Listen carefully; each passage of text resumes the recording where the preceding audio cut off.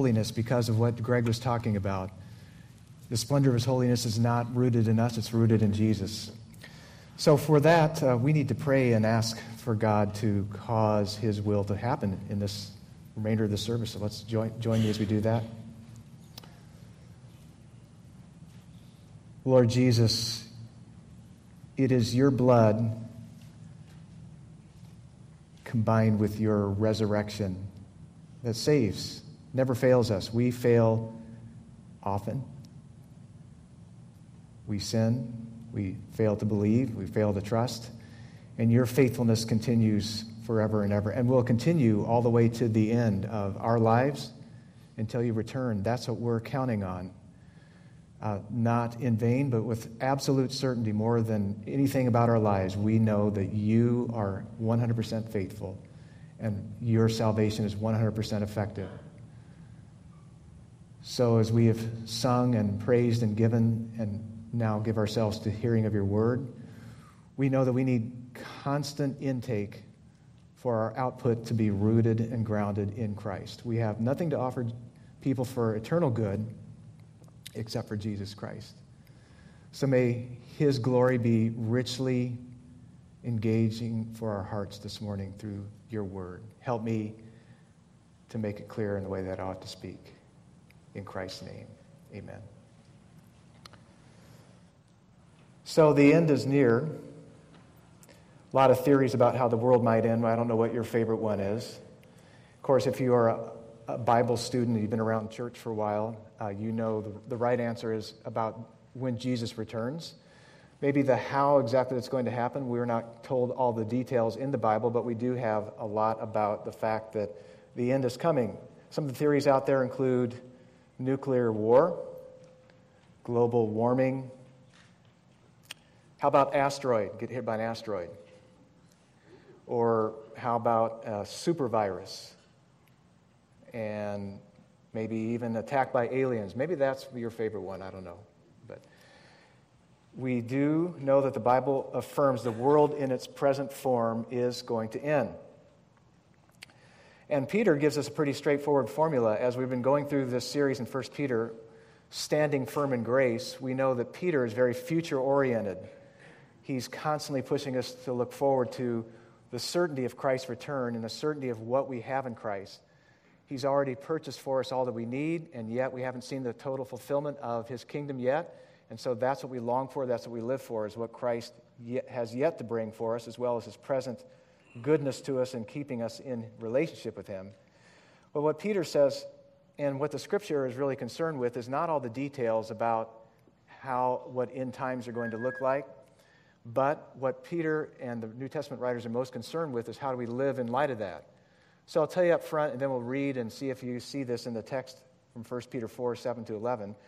But what he says is, in light of the coming end, in light of the end being at hand, we should pray, love, and be hospitable and serve in view of the end. Now, how's that for a title for a bestseller? Maybe like Eat, Pray, Love. Now, I know nothing about that book. I just know it because it's kind of catchy. So instead of Eat, Pray, Love, be hospitable, and serve. And so these are the four things that Peter says that we ought to be about in living in light of the end. And so we're going to stick with Peter's whole scope of those four things, because any one of those four things could be a message in and of itself. And so we could pick one and get you really convicted, or stick with four and dilute the conviction. So let's see how we do with a diluted conviction this morning about four things living in light of the end times. So let's look at this text, 1 Peter chapter 4, verses 7 to 11. 1 Peter 4, 7 to 11. Peter says, "The end of all things is at hand. Therefore be self-controlled and sober-minded for the sake of your prayers. Above all, keep loving one another earnestly, since love covers a multitude of sins. Show hospitality to one another without grumbling. As each has received a gift, use it to serve one another as good stewards of God's varied grace. Whoever speaks, as one who speaks oracles of God. Whoever serves, as one who serves by the strength that God supplies, in order that in everything God may be glorified through Jesus Christ. To him belong glory and dominion forever and ever. Amen. So again, Peter's very future-oriented in this whole letter. In the couple of verses just preceding verse 7 and verses 5 and 6, he talked about the final judgment in verse 5 of chapter 4. And he talked about our vindication and victory through the resurrection that Christ will accomplish for us in verse 6. So those things haven't happened yet. But in verse 7, he reminds his readers that the end of all things is at hand. The end of history is near. Now, that was 2,000 years ago. So what does that mean? Was Peter wrong to say that the end was near? And Peter wasn't alone in talking about the nearness of the end. If you have read much of the New Testament, you can find, for example, John the Apostle saying, "Children, it is the last hour," in 1 John 2. Or Paul talked about the coming day of the Lord and the return of Christ as if they were very near, and talked about the last days as if they are already here. In fact, in Revelation 22:20, almost the very last book in the Bible, has Jesus saying, "Surely I am coming soon." And that was in the 90s. So again, we're almost 2,000 years after that. So what is going on with those kinds of things? We know God is not confused about time. So we need to say that right up front. We know that he wasn't making wild guesses, and he's not constantly revising his plans about Christ's return, hoping he eventually gets it right? So we know that's not the case. So what Jesus and the New Testament writers meant when they said the time is near is this: that the life, ministry, death, and resurrection of Jesus Christ have inaugurated the last days. The last days are upon us. There's no more events yet preceding the return of Christ.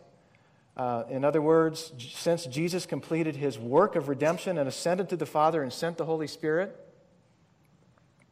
we are now in the last phase of God's unfolding plan of redemption. We're in the final stretch of human history until God's kingdom comes in full with the return of Christ. So he could come in any generation, but we are in that last stretch. So whenever you see that in the New Testament, that's what it's talking about. We're in that last stretch, that last phase of God's plan. There is no other major event coming except the full meal deal, the fullness of his kingdom coming. That's what we're anticipating. Now, it may kind of feel like the end of a basketball game. You know how that is. The last 2 minutes take about 20 minutes because there's all kinds of timeouts and commercial breaks, and they keep stretching it out. It may feel like that, but in God's timing, we're really close. So he says the end of all things is at hand. So what is that end like? Is it going to be bad? Well, in some texts it describes it as a burning and dissolving of the present universe. Peter's second letter talks about that, kind of a burning and dissolving. In other words, it's a reconstituting, a reboot of all creation, also described as the new heavens and the new earth. So it's not an end and, oh my goodness, this is a disaster, but an end and great things are coming, way great things. I mean, all the stuff that we hate in this world, from tornadoes to temper tantrums, are going by the wayside when Jesus returns. So it's good. Jesus says, "Behold, I am making all things new." That's in Revelation 21. So all things, he's making them new. And he's in the process now of laying all the groundwork for that. So now when Christians talk about the world coming to an end, unbelievers often assume we are fanatics, extremists, or naive and gullible to believe religious myths and so on, and fables. And throughout church history, some of us have kind of given that impression that is how we are, because we have acted weirdly sometimes about end times. There's nowhere, the New Testament never encourages kooky behavior or the setting of dates for the end of all things. So we ought not to do that. How does Peter say we are to live in view of the end? In view of the fact that the end is near. That the end is near doesn't mean it's time to become emotionally unglued or reckless. Peter's not calling people to quit their jobs, spend all kinds of time obsessing over signs of the end times, stockpiling goods and weapons, or any other abnormal, unproductive, or faithless or foolish types of behavior. At the same time, we are not to be indifferent about the coming end, but we're just not to be foolish. Martin Luther, the reformer from the 1500s, was asked what would he do if he knew the end was going to come right away. And he said he would plant a tree and pay his taxes. So continuing faithfulness is what the Scripture calls us to, not fanatical behavior. So Peter says, since the end of all things is at hand, therefore we are to be self-controlled and sober-minded for the sake of your prayers. In other words, we need to keep alert and clear-minded for prayer so we can pray. Real praying involves the full engagement of all of our faculties, of our minds, our wills and emotions. Weak, aimless, haphazard prayers are not effective. How many would say your prayer life, don't raise your hand, is weak, aimless, and haphazard? I would say too much of the time I find that to be my struggle. Weak, aimless, and haphazard. So it's hard work to pray, and we need all of our mind and heart faculties enlisted in prayer. We must think in view of God's truth, what He wants, what He wills, and feel the sorrows and joys of what we are praying about. In other words, not to numb and dumb ourselves down so that prayer is not intense, but to let ourselves feel the full weight and freight of God's promises and the pains of living in this world. That's how Jesus prayed. When He was in the garden, He didn't say, God, help me to not feel the pain, but because He felt the pain, He prayed with intensity, and He prayed in terms of reality. So Peter says we should keep our minds and hearts uncluttered, unanesthetized. That means not fuzzy thinking.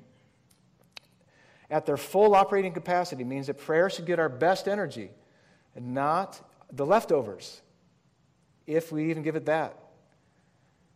So we need to think sensibly as we consider how to pray in view of the massive needs and the greatness of God's promises. We need to keep in constant communication with God. That's what a lot of prayer is, constantly talking to God. Constantly, sometimes we overwhelm ourselves by thinking, well, I need to carve out 2 or 3 hours or even 15 minutes, and that would be good. 15 minutes, an hour of prayer is fantastic, and so hopefully sometimes we're able to do that. But a lot of frequency, high frequency of praying is better than hardly ever praying at all. And so constantly be seeking, asking, praising, pleading, pouring out our hearts to God. After all, the end of this present age is the beginning of the eternal, unclouded fellowship with God. And so prayer is that foretaste of glory divine. And as hindered and hampered as it is in this fallen flesh that we still live in, that is where we rev up the engines for seeing God face to face. So no more, when we're with God, when we're in full glory, there's going to be no more falling asleep while we're praying, like I did last night. And I wasn't trying to fall asleep. Now, if you're wanting to fall asleep, it's great. But if you're trying to be alert to pray, I'm reading this text, I'm trying to pray, and I'm dozing off. That's just our weakness. So until then, we need to keep work at keeping maximum clarity in our hearts and minds. Don't despair of prayer.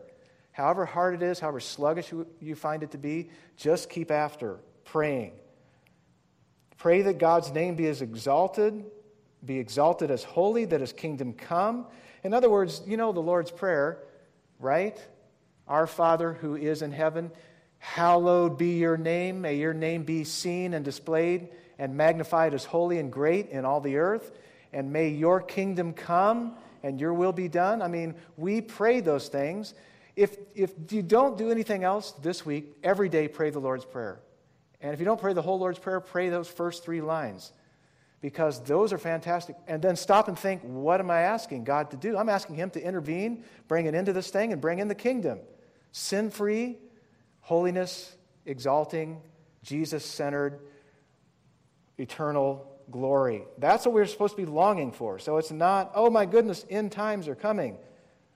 So our natural drift is away from that kind of view. That's why we need texts like this to continue to call us back to how we should be praying. In that eternal time when His will fully be done, there will be no more opposition. No more opposition on our part or anyone else's.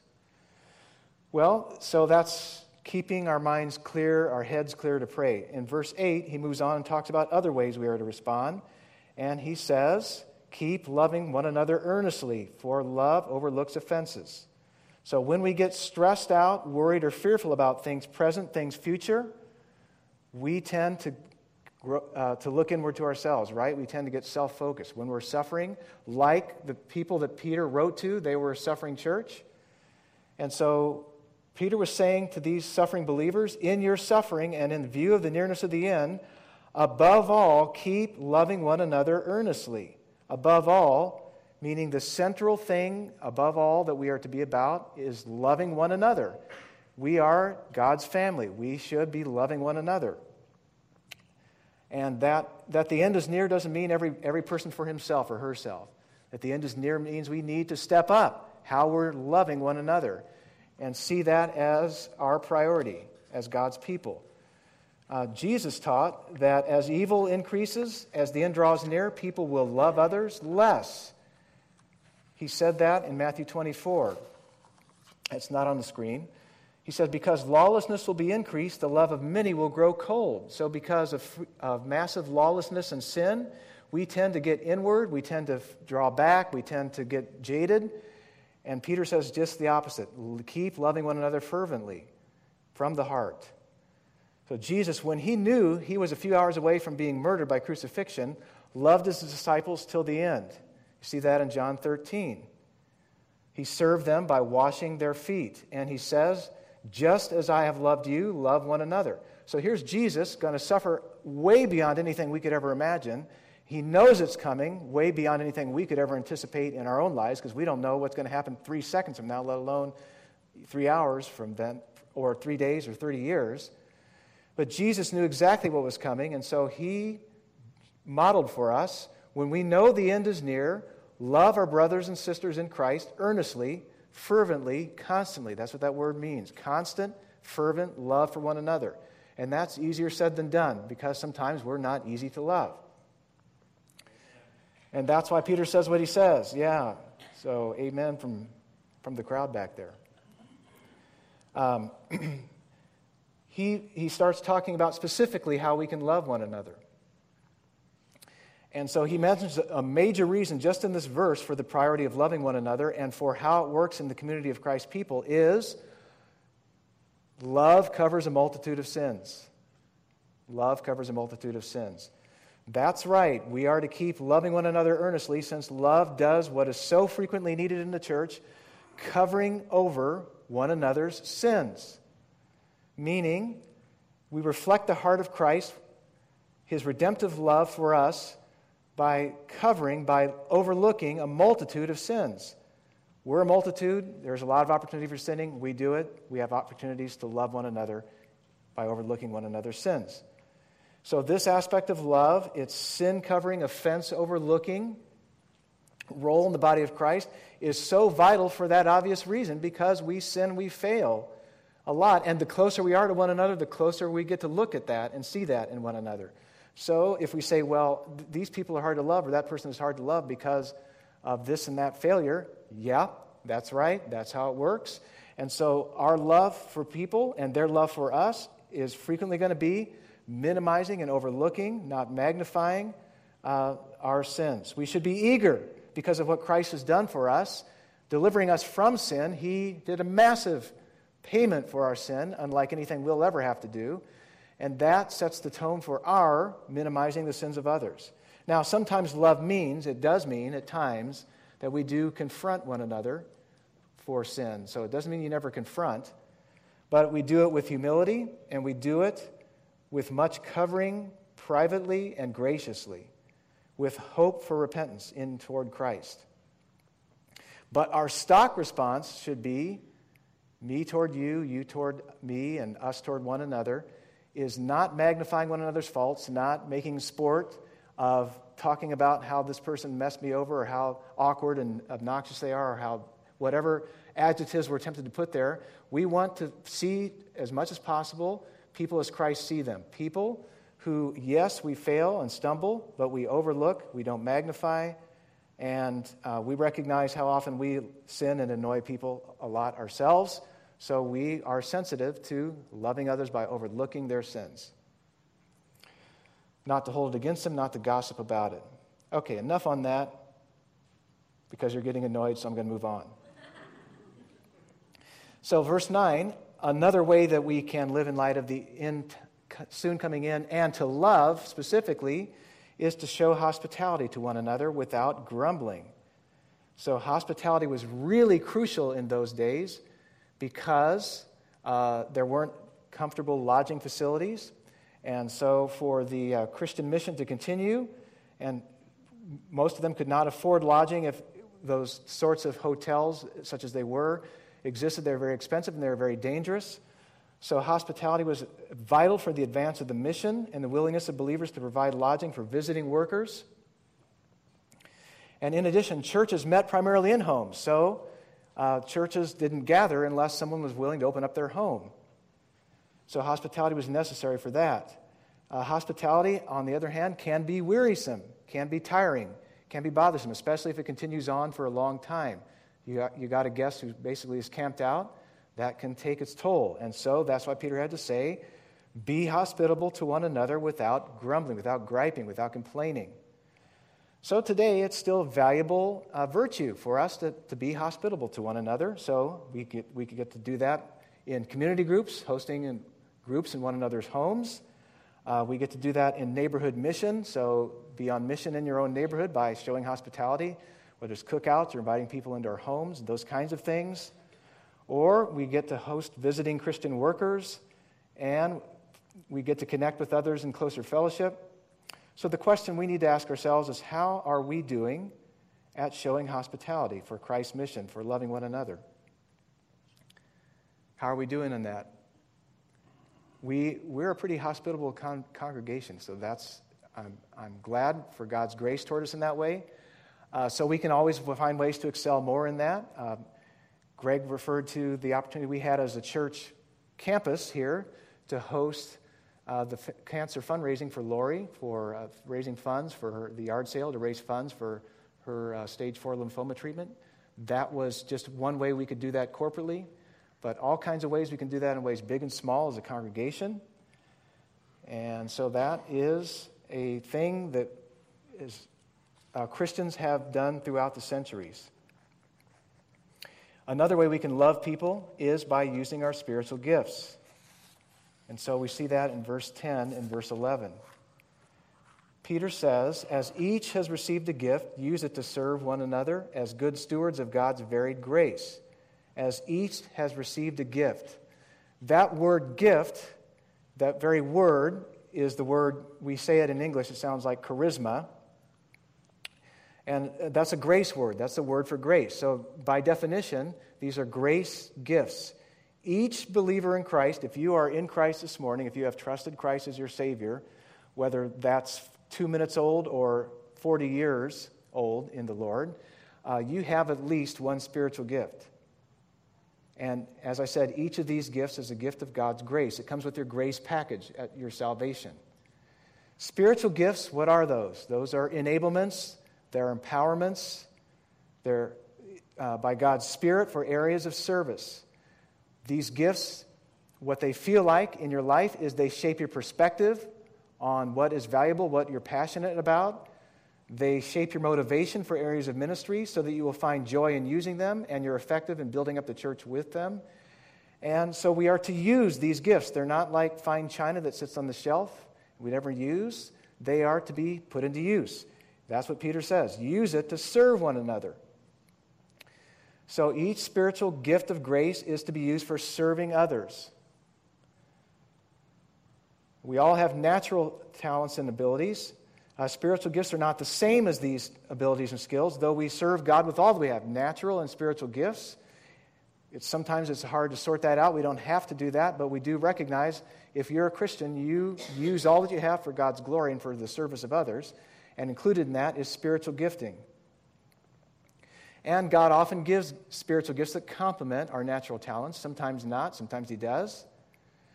So we'll look at just briefly 4 passages in Scripture that talk about spiritual gifts, just so we can catch the flavor of what continually shows up in these passages.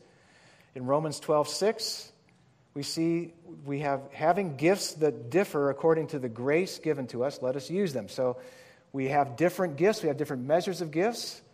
They are all gifts of grace, and we're to use them.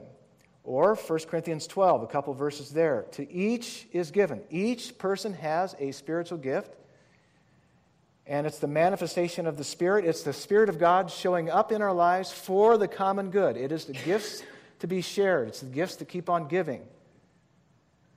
And in verse 11 of 1 Corinthians 12, all these are empowered by one and the same Spirit, who apportions to each one individually as he wills. So each one of us has specially crafted gifts from God, spiritual enablement, spiritual empowerments, to serve Him and bring glory to Him and to serve others, just exactly as God has willed it. So it's not random. He's not just like scattering random gifts and kind of like a grab bag sort of thing. You got specifically designed by God gifts for you to use. And Ephesians 4:7. Grace was given, so very clearly these are grace gifts to each one. So we say it again and again and again. Each one of you has at least one gift, if not more, according to the measure of Christ's gift. And that measure of Christ's gift and the rest of that text talks about His victorious resurrection power that He accomplished in descending to earth, accomplishing redemption, and ascending back to heaven in victory. And He distributed spiritual gifts that communicate that power to you. So you are loaded with resurrection power, ready to serve others. Did you know that? You just are. So hopefully you've not been keeping it well hidden, but that is how you're gifted. And Jesus is a good delegator of His gifts. He's not hoarding them. He has passed them out like crazy to millions of people on this planet. And Peter goes on and says, we do this as good stewards of God's varied grace. The word translated steward there in verse 10 was a word that referred to a guy that served as a manager of a household. And we get our word economy from that word. And he was an administrator that was hired to make wise and faithful use of the finances and assets of another. So that manager or that administrator did not acquire or produce these assets himself. He was hired to use the assets and riches of another person to make use of them for the purposes assigned by that owner. He does not own the gifts so as to use them for his self-serving purposes, or for him not to use them at all. The one who hired him expects him to use them to serve his purposes and for the good of the owner's household. So spiritual gifts are resources entrusted to us to use by Christ, entrusted to us by Christ as stewards, as managers, as administrators. I know those are cold words. I'm a manager, I'm an administrator. But they're very rich words that say, I have been entrusted with Christ's spiritual gifts that He has assigned to me to make use of Him, His power and His grace to others, His authority, His resources that we're to use for building up His church. You know, it's interesting how Peter describes the gifts that we are to steward, to manage, to administrate. He says they are gifts of God's varied grace. They are gifts of God's varied grace.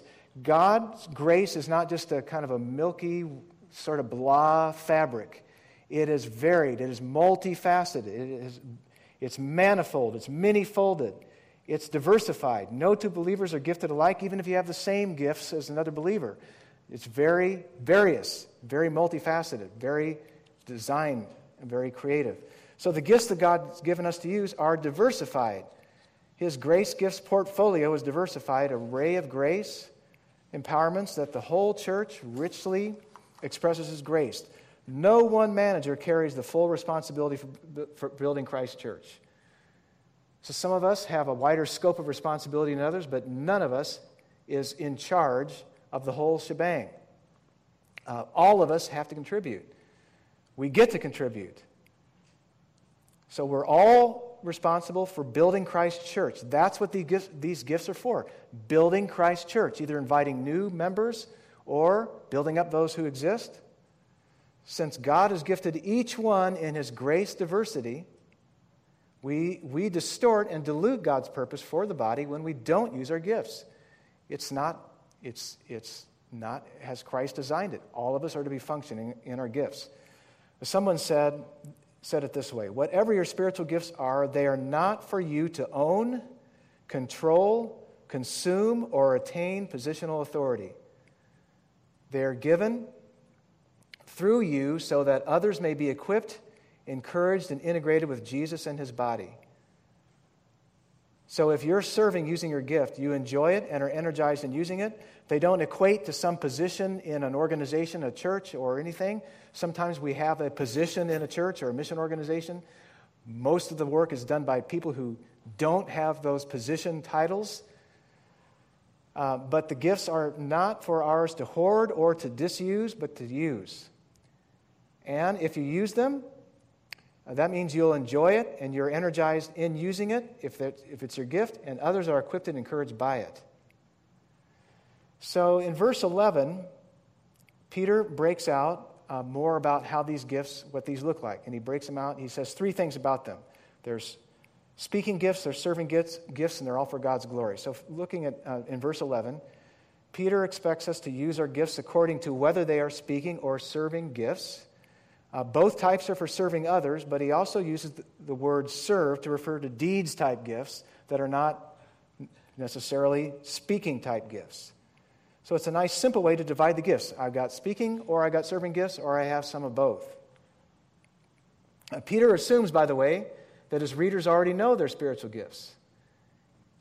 He assumes, and he just says it. If you got this type of gift, use it. If you got this type of gift, use it. And so does Paul. Nowhere do they stop and say, okay, now let me tell you how to discover your spiritual gift. He just assumes that people have discovered and they know their gifts. Now, often we think you can't know your gift until you've been a Christian for 150 years and you've gone through all these battery of written assessments. Now, I have used some of these written assessments and probably will again. They're not wrong to use. But I think the best way to know your gifts is to serve wherever you can, especially in areas that you have an interest or passion for. We all get to do things and all participate in things that are not necessarily our area of giftedness, but you should major on the things that are that. So as you do this, and if you haven't discovered your gift yet, it will become more and more evident the more you just pour yourself in, be the first one to sign up rather than the last one, or not signing up at all to be involved. But the more you do this, it'll become evident to others and to you what you are effective and fruitful in doing and what you're not so effective and fruitful at doing. Just as with schooling, you start out general. That's why they take you through all the classes that you hate as well as the two that you like, because you need a general foundation to kind of get everything on the table, and then you start specializing. That's how it works in our education system, or it doesn't work so well. But anyway, that's the theory behind it. And so that's how it is in the body of Christ. Everybody get involved, and then you start getting more and more zeroed in on, this is what I'm really effective at. This is what causes people not to grimace, but to actually be grateful that I'm using that gift. And so he says some of us have speaking gifts. Whoever speaks as one who speaks oracles of God. Oracles. We don't use that word a lot. We'll talk about that. So the passages that mention specific areas of spiritual gifts are Romans 12, 1 Corinthians 12, and Ephesians 4, and 1 Peter 4. There's 4 passages. Romans 12, 1 Corinthians 12, this text, 1 Peter 4, and Ephesians 4. So speaking gifts include apostleship, prophecy, teaching, speaking in a foreign language that you didn't know, called otherwise speaking in tongues, and exhortation, encouragement. Those are some of the speaking gifts. So whether your speaking gift is more exhortation, encouragement oriented, or whether it's more kind of preaching and teaching, or whether for small groups or one-on-one or larger groups, you should speak as one who speaks the very words of God. That's what Peter is saying. It doesn't mean you expect immediate divine inspiration, like I open my mouth and God just drops words in it. But it does mean that you are ruthlessly tethered to the Word of God as you counsel people, as you encourage them, as you exhort according to God's revealed Word in Scripture. So the question before us is, do you have a speaking gift? If you've been a Christian for more than, I'm going to give you at least 6 months, it ought to start showing up. You ought to start having some kind of sense that is an area that you're gifted in, and much more of it is going to be informal than formal. Well, because I'm not standing up and teaching in a class, I don't have a speaking gift. It doesn't mean that. Many people are great informal, conversational, gospel, talking, Word of God, counsel, encouragement people than they are formal, stand up and teach people.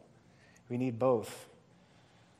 But it does mean that as I'm serving Christ and I'm serving His church, I'm not spouting my own wisdom. Well, I just like to think I am really concerned that the Word of God inform all that I'm saying. And I keep going back to that again and again and again. Now, it does include ways the Spirit may prompt or burden you with specific admonitions and words of encouragement. Many of us have experienced that. Boy, I've just really felt a burden to share this with this person, or on the spot, I really had a sense I needed to share this with that person. But still, it's not going to be contrary to the Word of God. So that, in a brief nutshell, see, I told you, brief oversight, because that's what Peter's doing.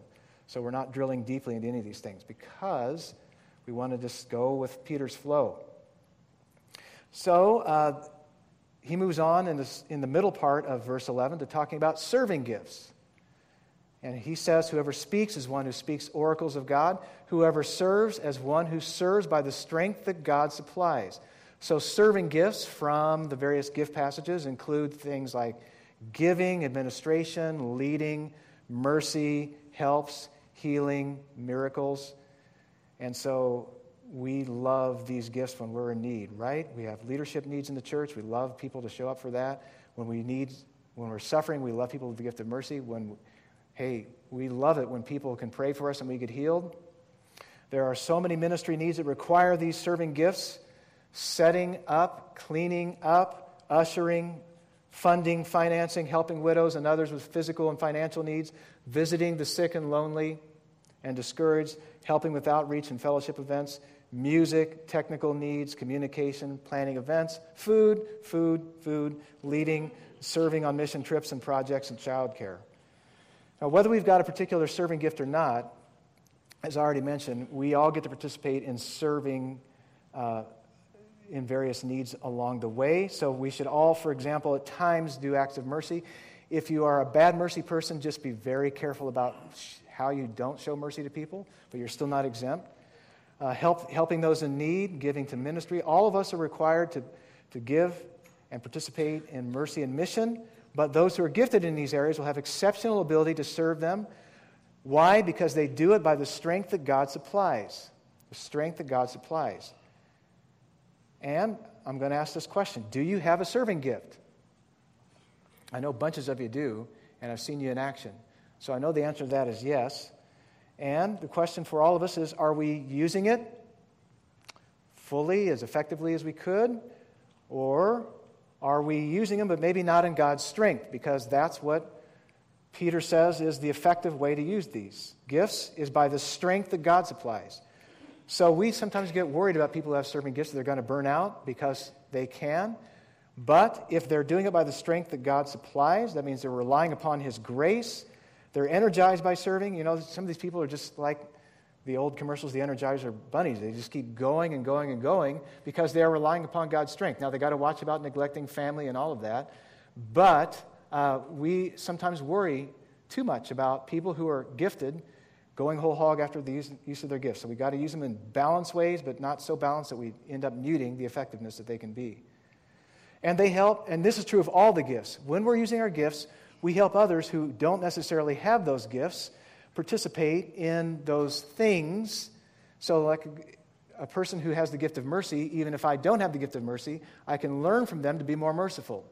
That's how it works in the body of Christ. That's why we're supposed to so cross-pollinate and be around one another and serve together so that we rub off on one another using our gifts, even in the areas that we're not gifted. We all keep growing. At least that's how it can work. And the end goal of all of this is the last part of verse 11. Whoever speaks is one who speaks oracles of God. Whoever serves is one who serves by the strength that God supplies, in order that in everything, God may be glorified through Jesus Christ. And so that's the end goal of everything. Grace-gifted speakers glorify God by relentlessly relying upon, trusting in, and speaking His revealed word. Grace-gifted servers glorify God by relying upon and serving in the strength that God supplies. They show that they could only do this because God is supplying their strength. In these ways, we make it evident that the gifting and its effects are from God by His grace. He gives us the privilege and high calling of participating in His church-building work. In other words, we make it really obvious this is for God's glory, and it's only by His grace that I'm doing any good for the kingdom. Anything good that comes out of my serving the Lord is by His grace and for His glory. Anything that isn't is stuff that He's refining me out of and from. So He gives us the privilege and high calling of participating in His church-building work by His grace. So in other words, if pride enters the picture, that's a huge no-no, right? Pride has no place because it's only by God's grace and for His glory. just God's grace and glory. This comes around full circle. The passion for the glory of God in all things through Jesus Christ, and that's very key because we're magnifying the grace of Christ. And so that is the central way that God is glorified as we speak much and we make much of Jesus in our service. And that's going to take different shapes in how we serve, whether we're serving in mission or internally among us as a body of believers. But Jesus needs to be the centerpiece because God has said that's where He gets the greatest glory, is through Jesus Christ being magnified.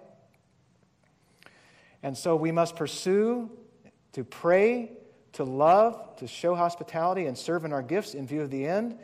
Are these things on our bucket list? Like, I know that my time is short, and I'm going to major on keeping a clear head to pray, growing in how I pray. I'm going to major on loving the body, brothers and sisters in Christ, earnestly by overlooking their sins and their shortfalls, as well as loving them by showing kindness and mercy.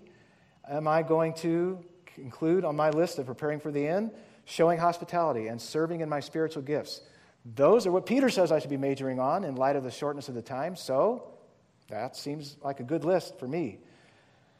And is it my passion that in everything God gets the glory through Jesus Christ? So that falls by the wayside unless I continue to be refreshed and encouraged by God's Word, participating in my gifts and being ministered to by others in their gifts. We need to continually remind one another of these truths for the glory of God.